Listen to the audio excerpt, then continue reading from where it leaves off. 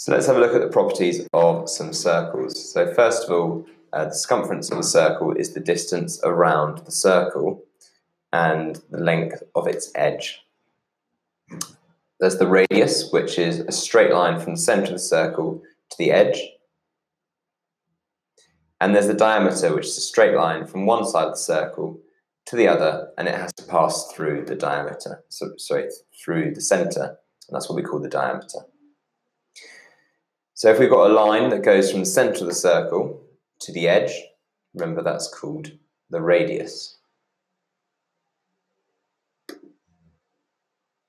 And a chord is another line in a circle that you need to know, and that passes from one side of the circle to the other, but it doesn't have to go through the middle of the circle. So when a chord splits the circumference into what we call two arcs, okay? So the larger arc is called the major arc, and the smaller arc is called the minor arc.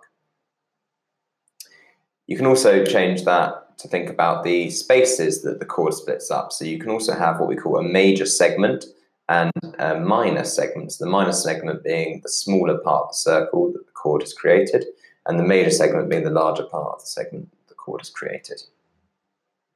Now, when two chords meet at any point, we say that the angle that they make together is subtended by the arc between the starts of the two chords. So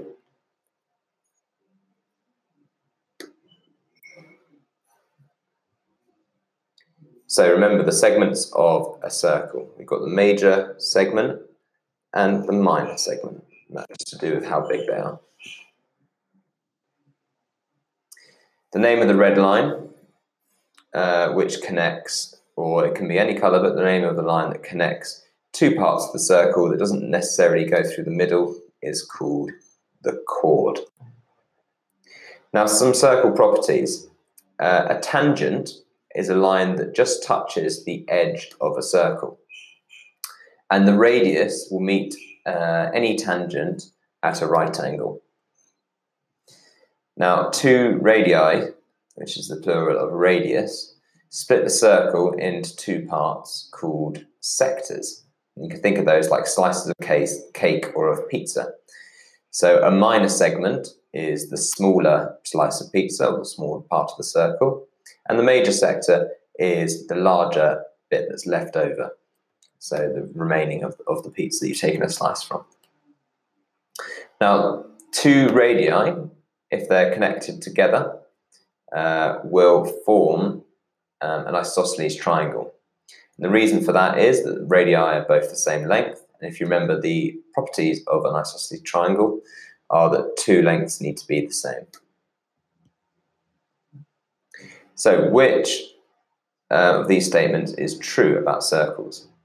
So the radius is double the diameter, or the diameter is double the radius. Well, remember, the radius is the diameter is 2 lots of the radius, so the diameter is double the radius. The radius meets a tangent at 180 degrees, or the radius meets a tangent at 90 degrees. Remember, the radius meets tangent at 90 degrees. The radius of a circle meets the tangent at an angle of 90 degrees, as we've just discussed. So, what is the name of the line that goes from the centre of the circle to the edge? Now remember, that is the radius.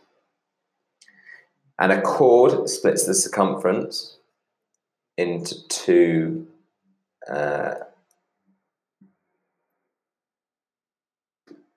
arcs.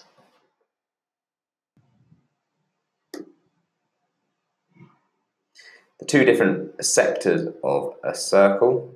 So you've got the major sector, which is the larger one, and you've got the minor sector, which is the smaller one. If you found this episode useful and want to learn 2 times faster for free, head over to senecalearning.com or click the link in the bio to revise all your exam subjects for free.